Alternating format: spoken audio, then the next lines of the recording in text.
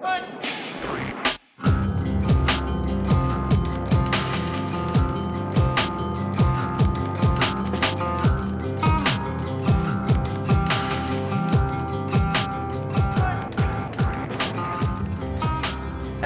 and welcome to 3 is the Magic Number, the podcast that invites a guest on every week to talk about their top 3 favourite things. My name is Remfry and joining me as ever from his hovel down in South London, it's Matt Hughes. Hi. Matt, how are you today? You look lovely. Thanks. Look different. Yeah. I do look different. I feel different, yeah. I should probably point out this is the first time that Matt is recording an episode of 3 is the Magic Number with glasses on, and he looks pretty dapper, I have to say. How are you feeling about being one of the four-eyed glitterati? Sure. I'm feeling pretty good. I used to wear glasses when I was much younger. I had a symptom. Yeah. I had a symptom called Duane syndrome. Yeah, which is essentially a lazy eye. One of my eyes would go wandering. But the problem is when you have something called Duane syndrome when you're a child and you tell people, they say, "You have Down syndrome." No, I don't have Down syndrome. I have Duane syndrome. It's essentially a lazy eye. So I had very thick glasses when I was younger. So I guess I am sort of used to them, but yeah. I think I look good. I think I look all right. I think I look like a male Meryl Streep. A male Streep. A male Streep. Deary me. We're not actually here to talk about glasses. Right. That's a long time spent on glasses, considering we're not actually talking about that at all. Today, we are joined by a fantastic guest in the form of my friend and your friend, speaking specifically to Matt there, but maybe your friend if you're listening, Mr. James Scarlett, one of the head honchos behind 2000 Trees Festival and Arctangent Festival, two festivals that I have wanged on about a lot as being so much wanging festivals in the UK. So much wanging. James, his preliminary job, I think it's fair to say, or the job he's best known for, let's say, is to book the bands, and he has booked some absolutely astonishing acts over the years. 2000 Trees and Arctangent. Oh, let's try and reel these off. Refused come to mind immediately. Cult of Luna come back from time to time. Converge at the drive-in. What have you got coming up this year? You should know this, Matt, because you do PR. What have we got this year? Yes, I do PR, and I'm also this year, thank you James for hiring me, a lineup consultant. So I helped James. Yeah, so I helped James pick. Basically, I love making playlists, and he's essentially given me a job sort of making the playlist for the festival. So I work with him. We've got Idols headlining. Yes. They played the festival about, I think it was 2017. They played very, very small stage, very, one of the first bands on, and they've, in 5 or so years, they've gone on to essentially be the biggest band that's played the festival. I mean, it's an amazing story. Yeah, pretty much. Thrice are playing, and they're playing Vahisu in full, which is my favourite Thrice album, and they're co-headlining with Turnstile, which is rather which exciting. Will be fantastic. And then Jimmy Eat World are the other headliners for 2000 Trees. Yes. And then Arctangent. Arctangent is just an absolutely disgusting bill, isn't it? You've got Opeth, Cult of Luna, Tesseract, Mono, Armin Ra. Absolutely insane bill. So they're amazing festivals. And we asked James what he wanted to do as top 3 on, and it's effectively top 3 riffs. I think it's a little bit more complex than that, but we'll speak to him and see exactly what it is. I think we should stress they're not his favourite riffs, but they're riffs that maybe shaped his musical taste. But we'll talk with him in just a moment. I also think he's not saying they're the best riffs. I don't think he's saying they're the 3 best riffs or the 3. Yeah, like you say, they're not even his 3 favourite riffs. They're just riffs that, like you say, are important to him and his musical jeunesse. Oh dear, you've gone French already. I've got a little bit French. Let's pop over to our conversation with James straight away before we get any more French out of Matt. So this is us talking to James about his top 3 riffs. Au revoir.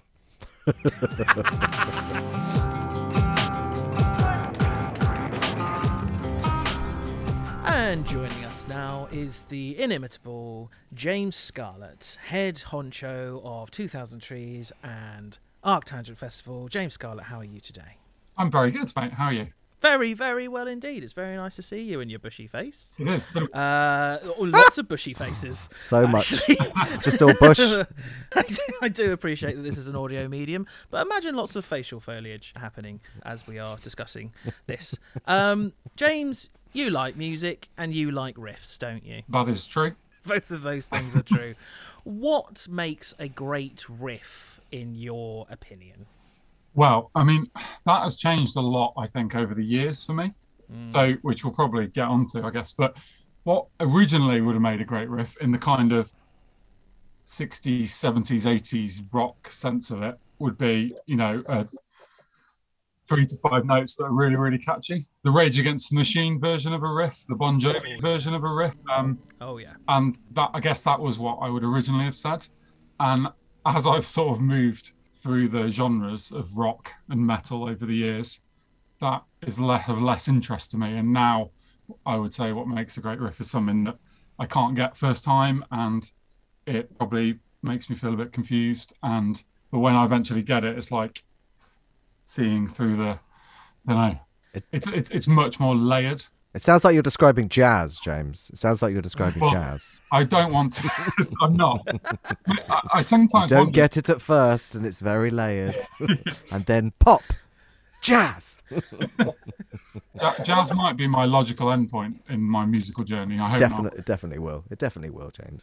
That's interesting, though, because what you are describing there is, I mean, forgive me if I'm filling in things which are incorrect, but a riff that was good to you when you started really becoming invested in music was something that was more instantaneous and more hooky and immediately, like, maybe made you move or made you want to move or something like that. And as time has progressed, you have become more interested in the more complex sort of stuff, which maybe you don't get straight away, but upon many listens, it becomes more appealing to you. Is that accurate? Yeah, absolutely. But then I guess yes, but then I'm sort of already backtracking on myself, because bands I listen to like Cult of Luna and Armin-Ra, maybe a good riff for them is just something that is just really slow and just makes you feel like concrete's like washing over your head. And it's a completely different thing. It's not complicated. It's just slow and heavy, and I don't know. So I'm going to answer your question again. There is no such thing as an answer to what makes a great riff. It's multiple different things. Depends on genre. There you go. It really does. You're absolutely right. For the sake of anyone who doesn't know exactly what we're talking about, what is all this riff nonsense that you're talking about? I'm going to take the first sentence from the Wikipedia entry to riff.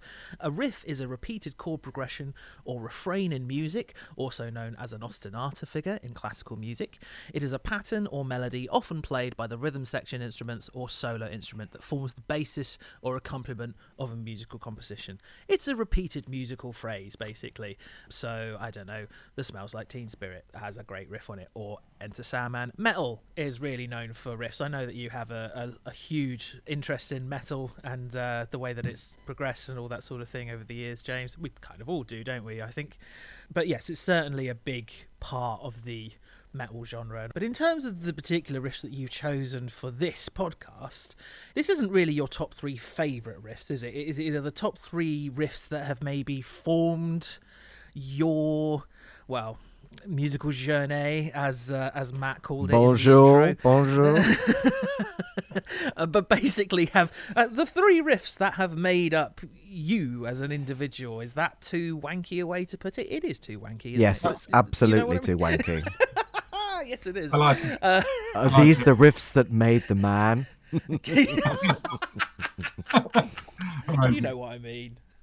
Is that fair to say? Yeah, absolutely. I mean, the first one is what got me started, and the other 2 bands were like massive influences on my music taste, and they sort of took me down new paths. So I think the first... I thought you were going to say they took you down to the Paradise City then, and I was going to get really excited. And we were all going to quote. We were all going to just quote the entire song for the length of the podcast. That would be good. I can do that, but I won't. No. But fine. But yeah, so I mean, the first one I knew as soon as you asked me to do it, and we agreed I was going to do top 3 riffs.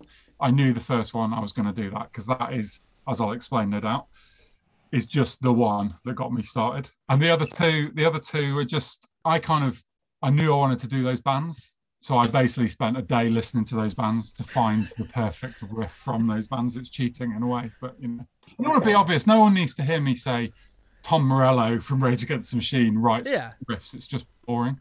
So it's obvious and true. I don't know if this is the case for you, Matt, but knowing James as well as we do, I was quite surprised. I was surprised that it wasn't all like post-metal, which is painting you into something which is probably a little bit unfair, James. I do apologise. Bar your last choice, well, I suppose your last two actually, but it didn't immediately scream James Scarlett to me. Was that how you felt, Matt, when you got these choices? Were you surprised by James's choices? Oh yeah, they're all a bit of James. The first choice, second choice, third choice.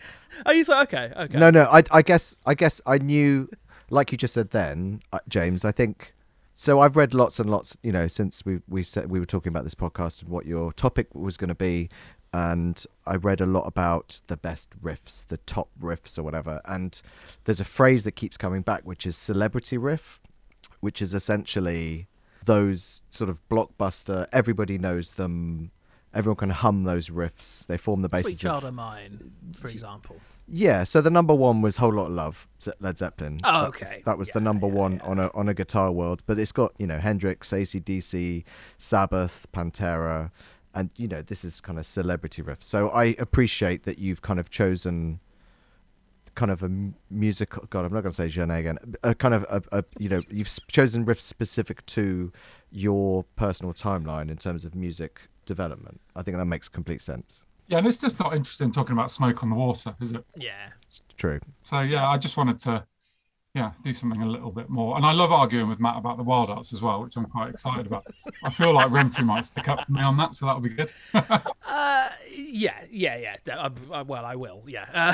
Spoiler alert. But let's go to your first choice. What is your first choice for the top three riffs that shaped the man, James Scarlett? It is Decadence Dance by Extreme. Hello. So talk us through this, James. Talk us through I don't think anyone saw that coming. No. I mean, basically, I think everyone in the music industry always has a story about their first bands, and it was always like someone cool, like, oh yeah, I was listening to the Jesus Lizard or Nirvana. Yeah, my first album was Bleach, but my story is not cool, and I am happy to stand by it. But basically, this was 1990, so I was 12, and my mate left his Walkman at my house, and I was on the way to school. My mate Dan, I was on the way to school the next day, taking his Walkman back, and I put on his what he'd been listening to, and unbeknownst to me, his brother had bought him this album. It's called Pornograffiti. Only in the, of course it is. Only in the late 80s, early 90s could you get away with an album title such as Pornograffiti. Yeah, absolutely, yeah. But basically, Extreme had released this massive mega hit ballad called More Than Words. Yes. My mate's elder brother had bought it for him, so he had the tape. None of us listened to rock music. You know, my only sort of rock music would be like my dad listening to like Meatloaf and sort of like not what I would really consider rock music. So I put this on, and it starts with like a really long piano intro. There's some thunder in the background, and of course there is. Of course there is. There's like a kid sort of calling for a dog, or I don't know. We who knows what that is. And then just this guitar riff hits. Now, if you're listening to it in 2022, this does not sound like the sound of the future. But if you're like 11 or 12 years old and it is 1990 and you've ever heard Bon Jovi or Motley Crue or Def Leppard or anything, you've not heard Slayer or Iron Maiden. And basically the riff like knocked my head off. I was just like, it's like, what is that sound? And I was just listening back to it today, and I now realise that the riff starts with like a pinch harmonic. I don't want to get all technical and guitar geeky on you, but it's that sort of squealy sound for those kind of thing. That's probably the best way I can describe it in a layman sort of way. Yeah, and it's the most 80s of sounds, and it's just a proper rock riff. It is. And it then gets backed by proper rock drums. Within a couple of seconds of it kicking in, you are, you know, your fists in the air and you are pumping the sky like it's 1984. And you look down and you're in double denim straight away, high tops, and your hair has just grown very quickly. Yeah, and feminism's taken several steps backwards as well. Probably. But it's hard to imagine that like the 43-year-old me now could be like going, I've never heard a heavy guitar before, but I literally hadn't. And that start, just I went and bought a bunch of similar stuff to it. So I went and bought Bon Jovi, I went and bought the Little Angels, and Crikey.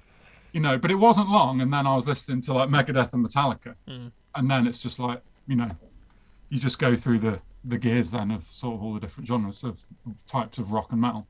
So this was it. This was my starting point. This is your first step. I'm going to say now that I am not embarrassed by that, and I think this song is amazing, and I think this riff is amazing, and I listen to this album at least once a year. I'm not embarrassed. I don't think you should be embarrassed about it at all. You actually mentioned just there my first album that I ever bought, which was Meatloaf, Bat Out of Hell 2. And, I don't listen to Meatloaf on a regular basis now. As we are recording this podcast, Meatloaf sadly passed away a few days ago.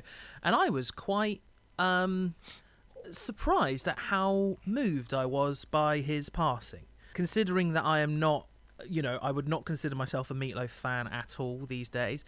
Bat Out of Hell 2 is the only album that I ever parted money with to listen to. I have heard many of the others over the years, but I wouldn't consider myself a Meatloaf fan. But I think because of the fact that it was the first it was the first CD I ever purchased. It was the first vaguely rocky thing that I ever encountered, and yes, put me on the path towards, then Guns N' Roses, then Metallica, then everything else that it opened up to me. I get that completely and utterly, and when I listen to I'd do anything for love, but I won't do that, I probably get more enjoyment out of it than someone who hasn't gone through that, I would imagine. So I completely understand that, and that makes a lot of sense. I mean, I'm actually going to stand up for the record in the surprise shock of this early part of the podcast. Wow. I'm 2 years older than you, James, so I should have known better, but I actually bought this, and I was already listening to, Metallica and stuff. And I bought this because I really liked the single. I think it was the first single, which is the album title track. And it had a really fun video. And at the time, when I was 14, I was very much into guitarists. I thought I was into guitarists. So Nuno Bettencourt, who's the guitarist of this band, is phenomenal. A phenomenal guitarist. And I think this is one of those records. I'm not going to say weird records. This is one of those records that sort of, for my friend group, even though when we were 14, we were into Pantera and Anthrax, and it was just pre-grunge, so it was sort of heavy music, but not hair metal. And this was one of those records that sort of just slipped under the door for us, and we all sort of gravitated towards it because of Nuno and his ability. I think I think he's just an incredible guitarist, and I think the album will probably always be remembered for More Than Words, which is a banger. Yeah. But yeah, I mean, I think the album is filled with great riffs. I think you made a really good point there, actually. I mean, you shocked me. That's great. Thanks. Thanks. You made a great point that I hadn't really thought about. This album is heavier, and it's got a dirtier guitar tone than bands like Motley Crue have. That's true, actually. So it is actually a more like, I'm going to say, hard rock than some of those other kind of soft 80s bands. So yeah, it definitely. I think that's accurate, and I would also say that whilst this kind of stuff isn't my cup of tea, and I think these days it's not your cup of tea either, James. No. But whilst this stuff isn't my cup of tea at all, I would much rather listen to Extreme than I would listen to Poison, Motley Crue. I mean, a million of those other bands, and that's because there is that hardness in it. There is that edge to it, which is just a little bit more extreme than the other stuff. I mean, hey, I didn't plan that, and I think I think that is really apparent, even in this song and this song alone. That really came across to me. So yeah. It's also got that. I don't know how much I want to stake my reputation on Nuno Bettencourt, but the guitar playing, if you listen to this whole song, what he's doing at times is absolutely ridiculous. The way he plays around with the riffs and then suddenly puts in a about a zillion notes. He's a proper, as Matt said, he is a proper guitarist. And he's played with a bunch of people since then. He plays with Perry Farrell, I think. Yeah. And a load of others. He's very well respected. Yeah, I can't remember if it was Nuno or if it was the guitarist from Mr. Big. Paul Gilbert. Paul Gilbert. Yeah. So I saw both Extreme and Mr. Big live when I was, whenever young, and I can't remember if it was Extreme or Mr. Big, but one of their songs was called the Drill Song, and the guy played the guitar with a drill with a guitar pick on the drill, so he would like let it go round and round and play the solo and I just, even though it wasn't anywhere near as heavy as the stuff that I really liked, I just thought that was unbelievably cool. I just totally got suckered into it. That was Mr. Big, I'm pretty sure. We would have been good friends back in those days. I also saw both those bands live and all the others that sound like them. Extreme actually, after getting this was my first ever gig at the NEC in 1992. My first gig that my parents hadn't taken me to, as in, wasn't something they liked. It was something I liked. How was that then? What are your memories of that? Amazing. I can actually remember they started with, when the bands have like a curtain up so you can't see anything. And then the curtain drops. It's quite an 80s trick, I guess, but bands still do it now. The curtain drops. They do. And you see it all kick in. So the only thing I can really remember is the first song and that happening and it just being amazing and us basically just singing all the words and thinking it was great. And, Sweet. Aren't gigs great? Aren't gigs bloody great? They are. I've seen a few bands recently do that. I mean, my friends in Architects, I've seen Architects do it, but my favourite, apart from Architects, band that I've seen do it in the last 10 or so years was when Refused first came back, and they did that first tour, and they had a curtain, and there was a light behind the curtain that sort of and music playing, like orchestral music playing, and it would slowly build up and up and up and up and up, and the light would shine and a logo would sort of appear, and then there was just one moment where the curtain would drop and they'd start, and there'd be like a floor spotlight on each member of the band that would just kind of shine up. It was just I'm just a sucker for that sort of very simple stage craft. I think it's awesome. So 12, 13, 14-year-old Matt Hughes, loving a bit of that, loving a bit of curtain drops. The curtain drop is one of the most powerful statements you can make as a band in a live setting. I think it still works really, really well, and that's a great example of it. And I think the kind of the sort of 80s rocker in me from when I started has affected what I like in a live show now, because I still like going to like a download and seeing a band like Rammstein or Iron Maiden, who I particularly Rammstein never listened to, but can just watch the show and it being, doesn't have to be pretentious post-metal all the time. Do you know what I mean? If you've got a big show, I'll go and see anyone. Don't care. Yeah, absolutely. Yeah, I agree completely. So let's move on to your second pick, James. You sort of already revealed who the band is, at least. But tell us which Wild Hearts song you have gone for. This is Inglorious by the Wild Hearts.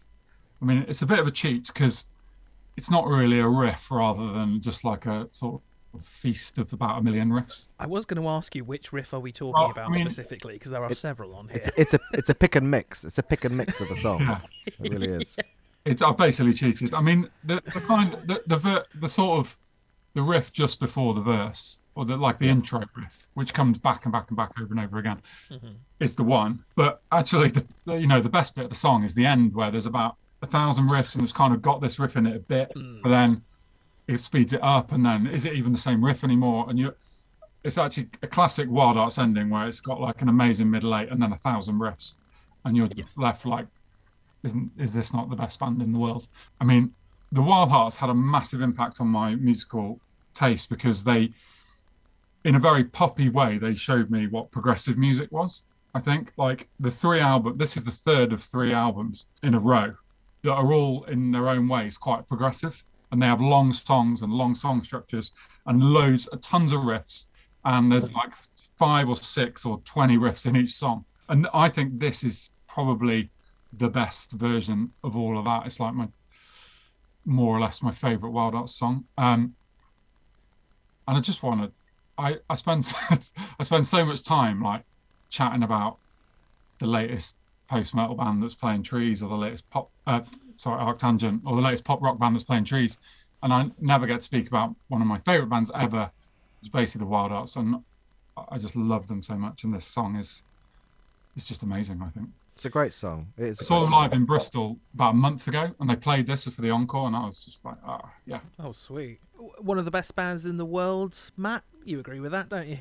So I have a strange so I have a strange relationship with the Wild Hearts. I probably should like them, and I know them quite well, and they were sort of, because they've been around for a while, and they were making quote unquote good music when a lot of sort of the British rock underground or whatever didn't really exist, and it was all pretty terrible. So I should like them more than I do, but I just haven't connected with it. I like this song. I mean, there's a bit of Tool in there, there's a bit of early Metallica, there's a bit of punk, there's a bit of sort of throwing everything at a wall sort of thing. I don't know why, and I really like Ginger. I find him really brutally honest and fascinating, and his lyrics are great. I don't know why I just haven't connected with the band. I'm not sure, I don't know why. I'm sorry. I will say, I'm the mediator here, because I like Wild Hearts a lot, but I don't love them in the way that James loves them. I think it is sort of surprising from what I know, from what we know of your musical tastes, Matt, that the Wild Hearts have never hit you in that way, because it feels like it has all the ingredients of many other things that you really, really love. But one thing I will say is it did take me a little while with the Wild Hearts, because when I first heard them, I was just like, this is just like a lot of that other classic rock, like retro classic rock stuff that I often dismiss and I'm not particularly into. And on a very, very, very surface level, I think you could see it as that. But as James says, if you get into the intricacies of it and I can't think of many of those classic rock bands that stuffed as many riffs into one of their albums that are in this song, let alone just one of their songs. It's pretty extraordinary. And I think something that you just said there, James, about how they managed to get you into more progressive rock stuff but in a poppier sense, that makes an awful lot of sense to me. I don't think anyone would ever call Wild Hearts a prog band, but some of the structures and some of the songs and some of the things that they do have very strong progressive elements. And to call them a progressive band, I guess they're a progressive band with a kind of retro sound in a strange way. They are an odd outlier, Wild Hearts, and I think that's why I have learnt to love them, because of that outlierness. And the wonderful thing about them is they're still doing great stuff. The last Wild Hearts album I thought was absolutely wonderful. I don't know your feelings on it, James, but I thought it was great. Well, so. I mean, it was very nearly my album of the year, I'm going to be honest. Ooh, wow. It has brought me such joy to listen to the Wild Arts with so much fire in their belly, and just like sometimes no matter what you listen to, you can't deny the fact that your brain wants you to put a certain thing on.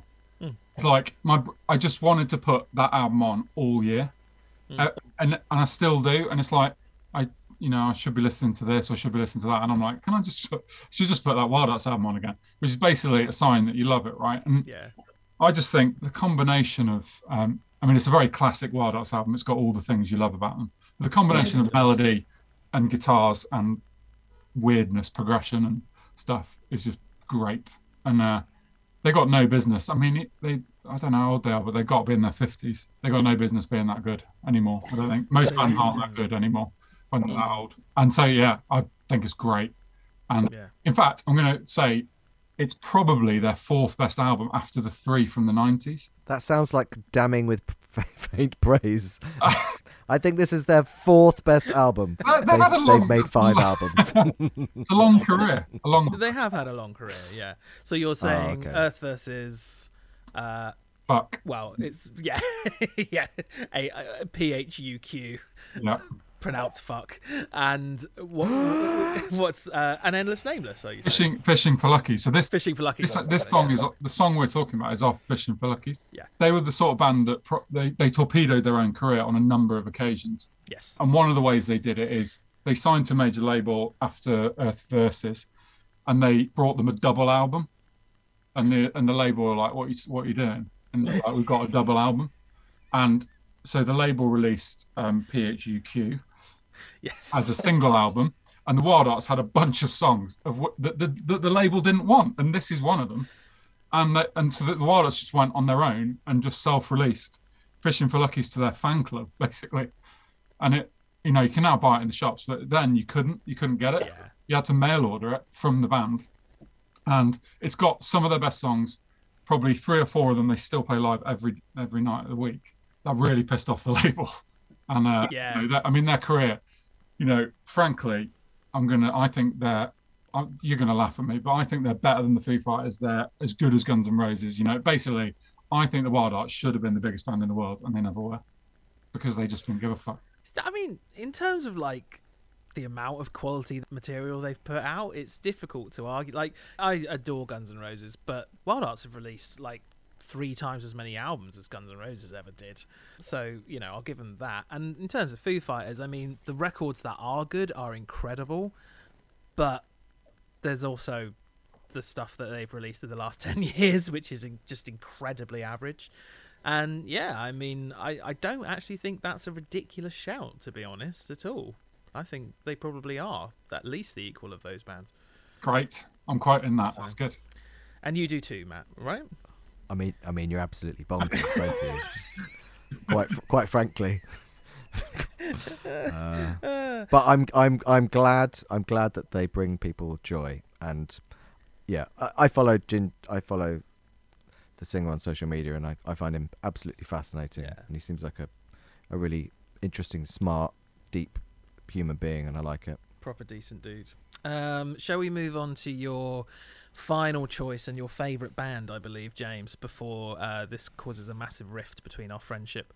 Yes. The Mars Volta, Cotopaxi, I presume is how you pronounce it. Yeah, let's go with that. I think so. Yeah, I mean, they're not a riff band, are they? They're my favourite band. And I was just I have to have the Mars Volta, so I spent a day listening to the Mars Volta. And yeah, this is a riff and a half. I mean, they're a band that I think, basically, of their 6 albums, 2 of them are clear 10 out of 10. You can't do better than that. The others are all 9s, apart from maybe 1 8. And it's basically they have the highest quality. They've never done anything shit.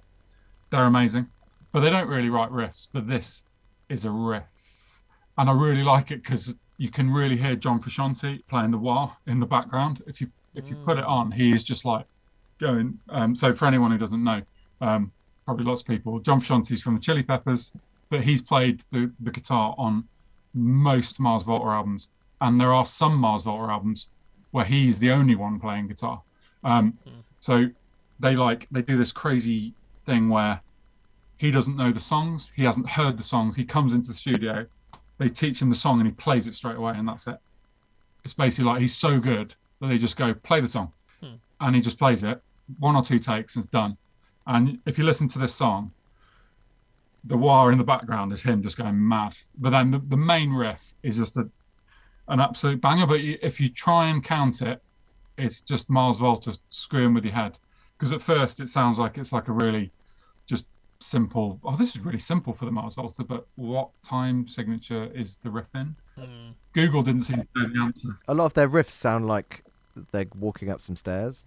That's how I describe Mars Volta riffs. They sort of or they're walking into the kitchen to get something, and then they walk out, and then they forget that they went to get something else, so they go back in. So it's like la la la la la la la la la la la like that, and that's the Mars Volta riff. I love the Mars Volta. That's That's a big compliment. I love the Mars Volta. Yeah, all three of us love the Mars Volta. I think this is probably the most 70s cop TV show Mars Volta have ever sounded. And actually, they've sounded 70s cop TV show quite often in their career. There's a few Ambitecture moments where it's like, oh, that sounds like it could be the riff to Starsky and Hutch or something like that. But this really has that kind of feel to it as well. And this is a fantastic. I'm really glad you picked a song off of Octahedron as well, because I think for my money it may well be the most underrated Mars Volta album. It was their 5th album. A lot of people had kind of got a little bit fed up of the Mars Volta at this point because they could be incredibly hit and miss live. Like when they hit, they were extraordinary, but when they were miss, it could be quite taxing. And I'm not sure if you feel that way or not, James, possibly not. No, but yeah, you can see where I'm coming from. So I think a lot of people had kind of dropped off at this point, but Octahedron is actually a really fantastic, fairly perfectly formed album in lots of ways. I think probably the most ambient Mars Volta album. I mean, ambient in this case, it's not strictly applicable, but it's the most chilled that they'd ever been. Yeah, I believe they even sort of tongue-in-cheek called it their acoustic album at the time. I mean, it's really not that at all. Lol. But it's actually not a bad one for newbies, I don't think, in lots of ways, Octahedron, in that sense. It hasn't got like the it doesn't have some of the sort of bangers on it that there is on other albums, which I think is why it gets because although they're a really weird band, they do have kind of hits in a way on most of their albums, but I would say this one probably doesn't, and it is much more chilled out. And actually this song is by far the fastest and most insistent song. But yeah, the album in itself it's not an acoustic album. I mean, Tedrick called it a pop album and Omar called it an acoustic album, and it's not either of those. No. If anything, those are two words that you wouldn't use to describe this record. If you could use words to describe this record, acoustic, chilled, yeah. So I have a thing about this riff, and I'm going to bring it up now. I'm just going to say it now. I think it sounds incredible, and I don't know who wrote it first. I think this riff sounds incredibly like a song by the Propellerheads called Spy Break. I think it's incredibly close. Now, on that song, it's played on a bass. I'll just do a pretend very high up slap of the bass man bass. But I don't know if either of you know it. It's from the big Propellerheads record, with history repeating and stuff. But Spy Break was one of the first singles, and I think the riff sounds almost identical. And you should both go and listen to it after we've recorded this, and you can text me later and be like, "Yeah, Matt, you're great. You know everything." Yeah, I'm not familiar with Propellerheads. I'm not all that familiar with their stuff, I'll be honest. So I don't know that. Well, you're quite young, so it was 90s big beat pop crossover-y sort of, when Air and Fatboy Slim, and it was kind of when that sort of stuff started permeating the charts, and David Arnold started doing the James Bond soundtracks and stuff. It was that sort of vibe. But yeah, it's an incredibly similar riff. Okay, cool. But yes, I think, look, I'm trying to say it. I think the riff for the Mars Volta is quite not simple, but it is like a contained riff, I think, which is quite rare, I think, for those guys. And I think that's why it works so well. And I love this song. I think it's fantastic. Great. You must have had other Mars Volta riff contenders, though, James. Just knowing your love for the band and the fact that you've actually, just admitted that you spent the entire day listening to them, which doesn't sound any different to any of your other days, I don't think, if your reputation precedes you. But there must have been other contenders. I mean, the main one was Goliath. Because that song actually sounds like Tom Morello is on it, although he isn't. I mean, it's like a very Rage Against the Machine Mars Volta riff, I think. And if I was ever going to show someone the Mars Volta, like, what do they sound like? I think that song's perfect because it's got all the mad crazy bit at the end. And yeah, so there was that, and also Elvia Vas. How do you say it? Yeah, it's got. Again, that's got really amazing John Frusciante crazy wah on it. So yes. Yeah. I could go on. Yeah. I like Roulette Dares. Yeah. I don't. I mean, I'm not just singing Mars Volta riffs, but yeah, I mean, there are. Whilst I think you're right. The riffs aren't the first thing you think of with Mars Volta. There are actually quite a few to choose from if you go throughout their career. Absolutely. But yeah, what an incredible band.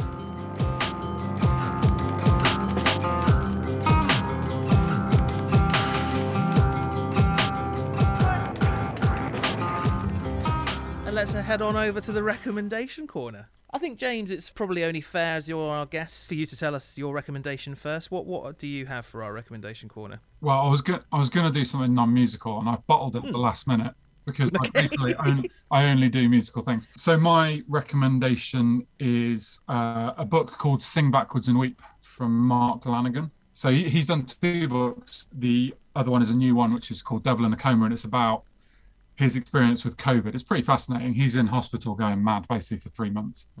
His books, Sing Backwards and Weep, is really quite heavy. It is very real. It's not a rock star story. It's a story of a man addicted to heroin.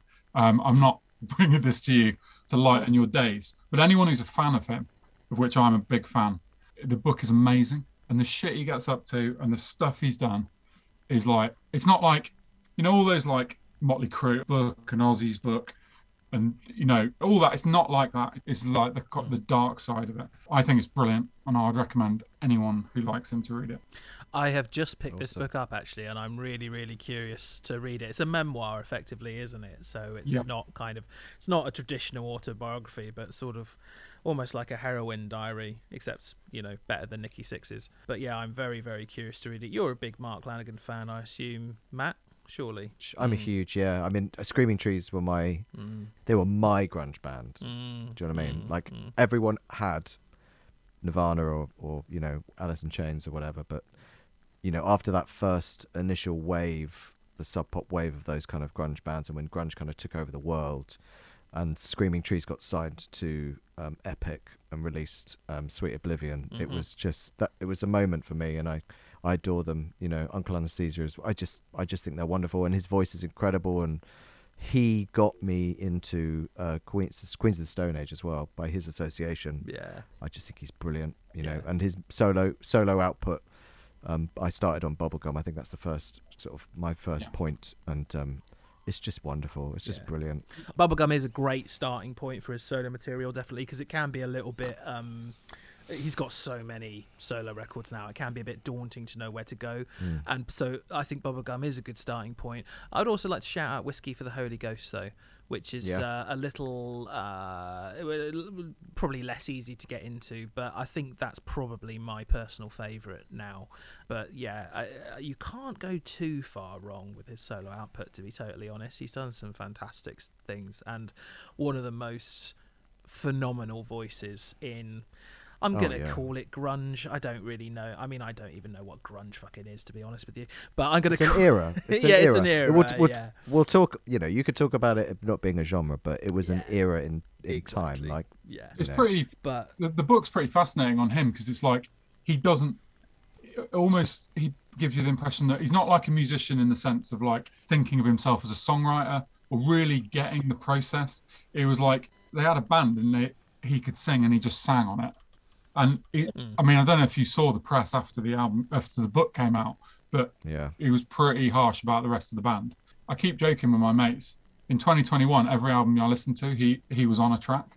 He's basically on every album in the world ever last year. Well, he was on the Cult of Luna EP, wasn't he? Yeah. Which is a bit of you, isn't it, James? Absolutely. So yeah, and did a brilliant job on that record. Amazing. Not an obvious collaboration at all, but one which worked so perfectly, I thought. Amazing. He's on the best song on that Manic Street Preachers album last year as well. It's not a very good album, but that song was brilliant. Shock. Oh, well. The Manic Street Preachers. Yeah, Matt doesn't like Manic Street Preachers. 1996, come on. 94. Yeah, it's Holy Bible, isn't it? I'm actually going to talk about my recommendation corner next, just because A, mine's a book as well, and B, whilst I haven't read Sing Backwards and Weep, I suspect that this book I'm going to recommend is even more depressing and depraved and difficult to read than Sing Backwards and Weep, because it is a book which has been out for quite a long time. I think it was first published in the late 80s, but it's one that I've just discovered quite recently due to jumping on the true crime bandwagon, really. It's called Happy Like Murderers, and it's the story of Fred and Rose West, which is probably even more disturbing than Sing Backwards and Weep. I think the majority of people, certainly in the UK, are at least aware of Fred and Rose West. I'm not going to go into the details of what they did, but they were serial killers, and they were from the West Country, or they operated in the West Country, actually around areas where I grew up, which was part of the reason that I became interested in it. It's also probably, I think, when you talk about the most horrendous true crime stories of all time, I think Fred and Rose West sort of have to come up. The manner in which Gordon Burns, the author, talks about what they did and presents it in the manner that Fred West in particular would speak is really quite disturbing. I've had to get to the point now where I can't read this book just before I go to bed because it was giving me some pretty nasty nightmares. This is meant to be a recommendation corner, isn't it? But it is a fantastic book. It's so brilliantly put together, and I feel like every single page has a revelation which will just completely shock and even appall you in a sense, but it's gripping. It's just really, really gripping, and it's very difficult not to get sucked up in how depraved the human spirit can be. If you're into that sort of thing, I can appreciate that some people might be like, why on earth would I want to read about that?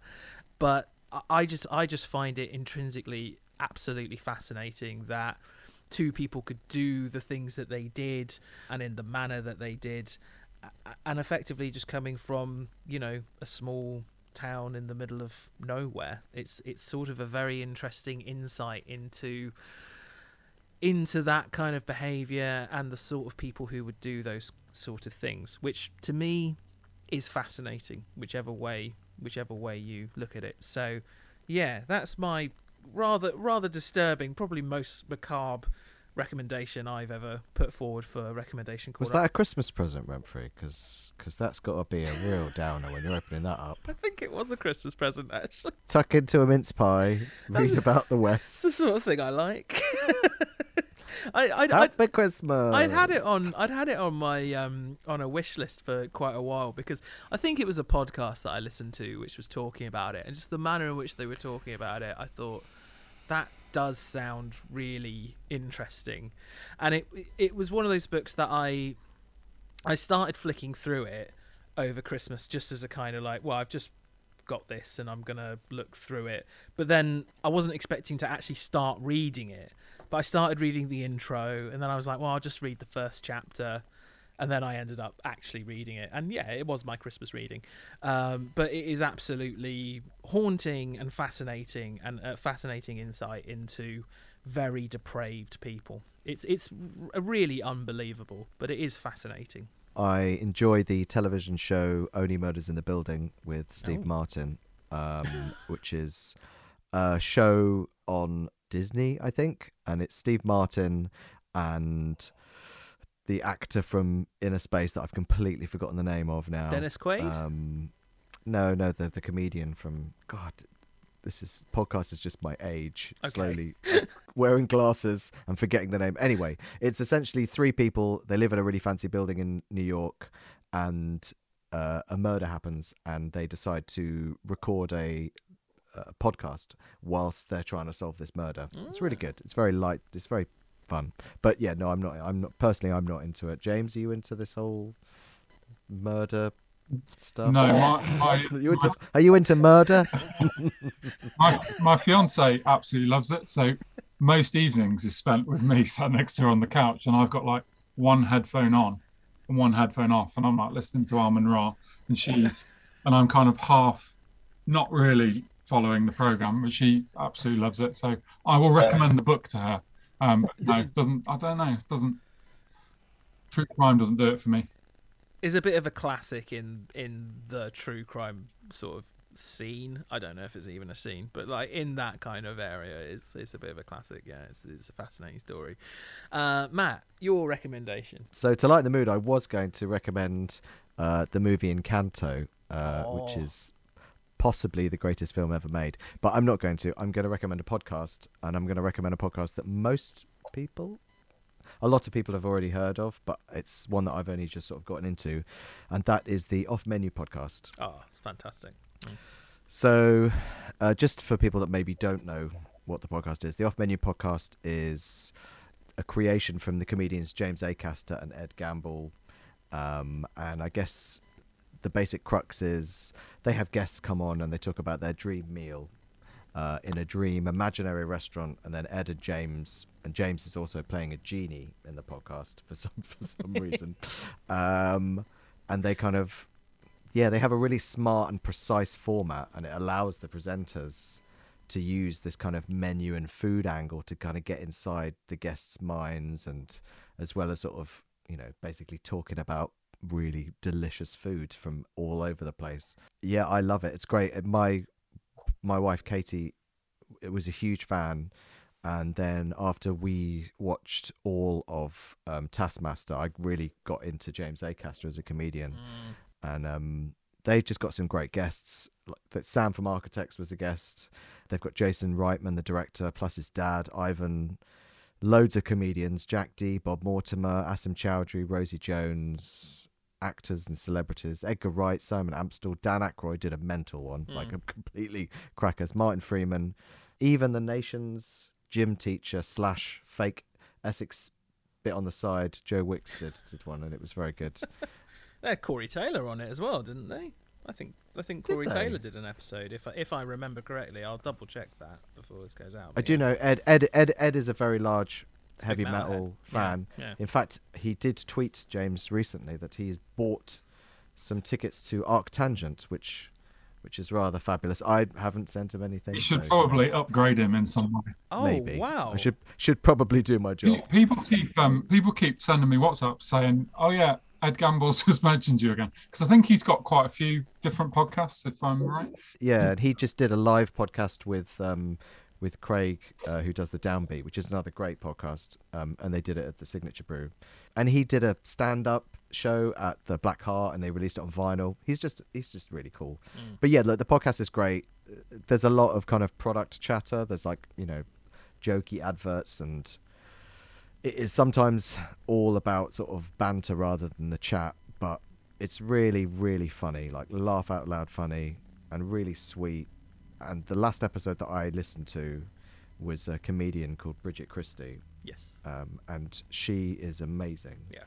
And without spoiling that episode, the menu that she talks about is not fancy at all. It's not anything at all like sexy, but it's very family orientated, and it's a lot about her personal history, and I bawled my eyes out listening to this podcast on the tube or the train. And yeah, it's just a brilliant podcast, and I would recommend it to anyone that has any passing interest in words.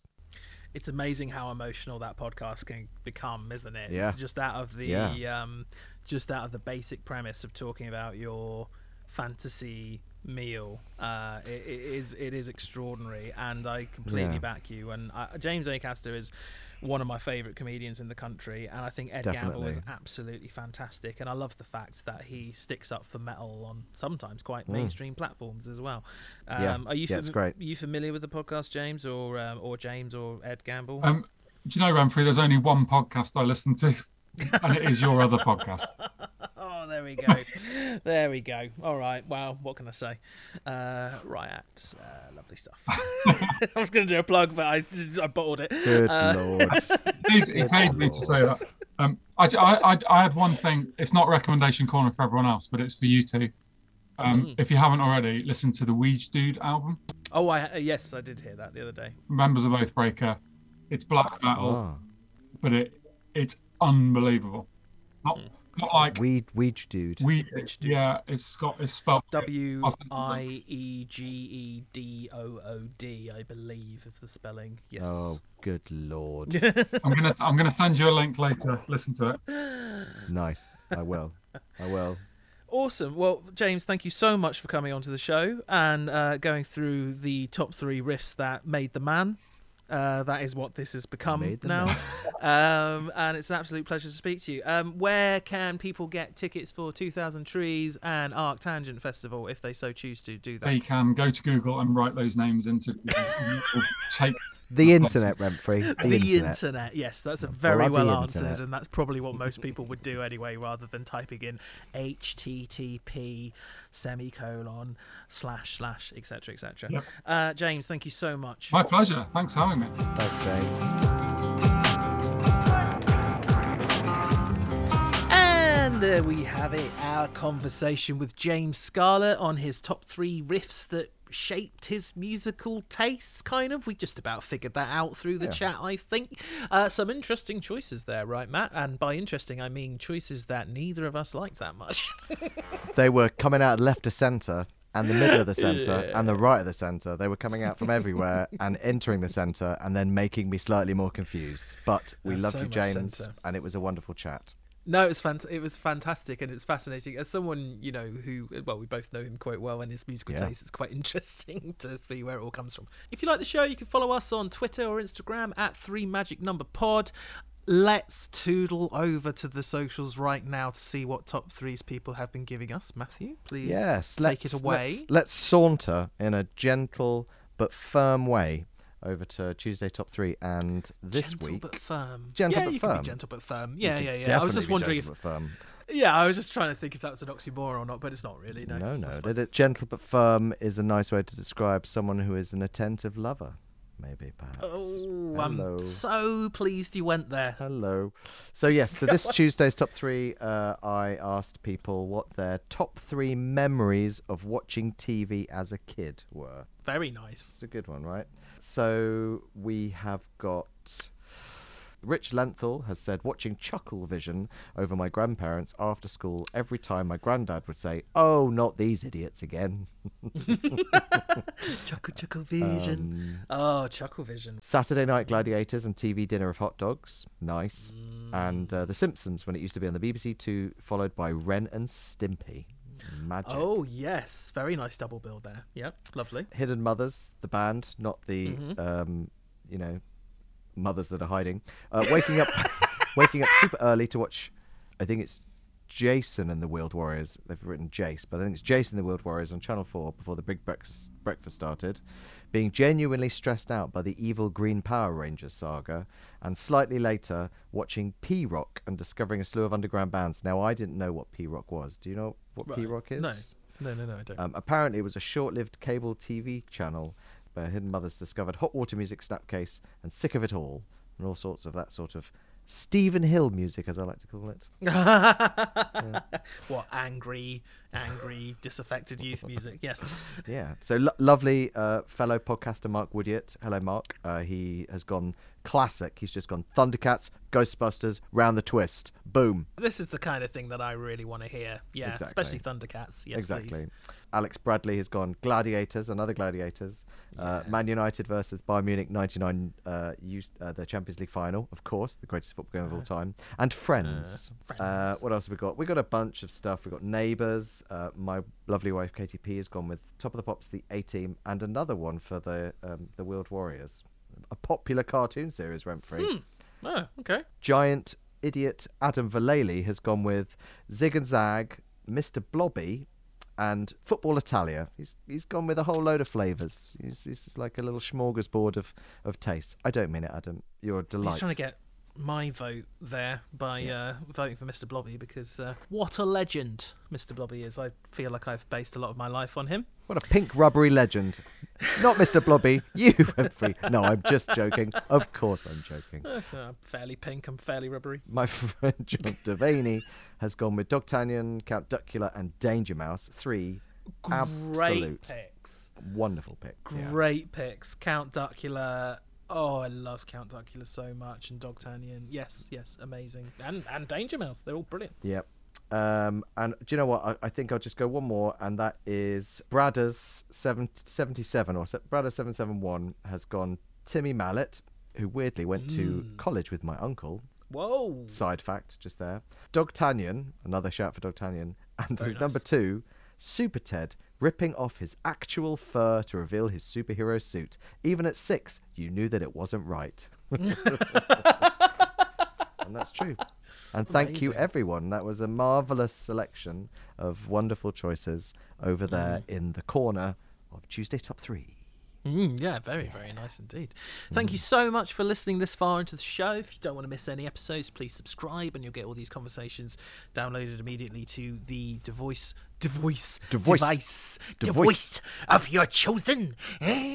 Next week, we're going to have the guest that we were supposed to have this week. We are. But someone behind the scenes, me, did a little bit of a screw up. So next week we are going to have our conversation with Sophie Kay, the brilliant presenter and broadcaster and podcaster and all that sort of thing. All that sort of stuff. All that sort of thing. And yes, humble apologies to her for that being a week later than we said it was going to be, but it will be there next week. Okay, thank you so much for listening, and we will see you then. Thank you. Bye-bye. Bye.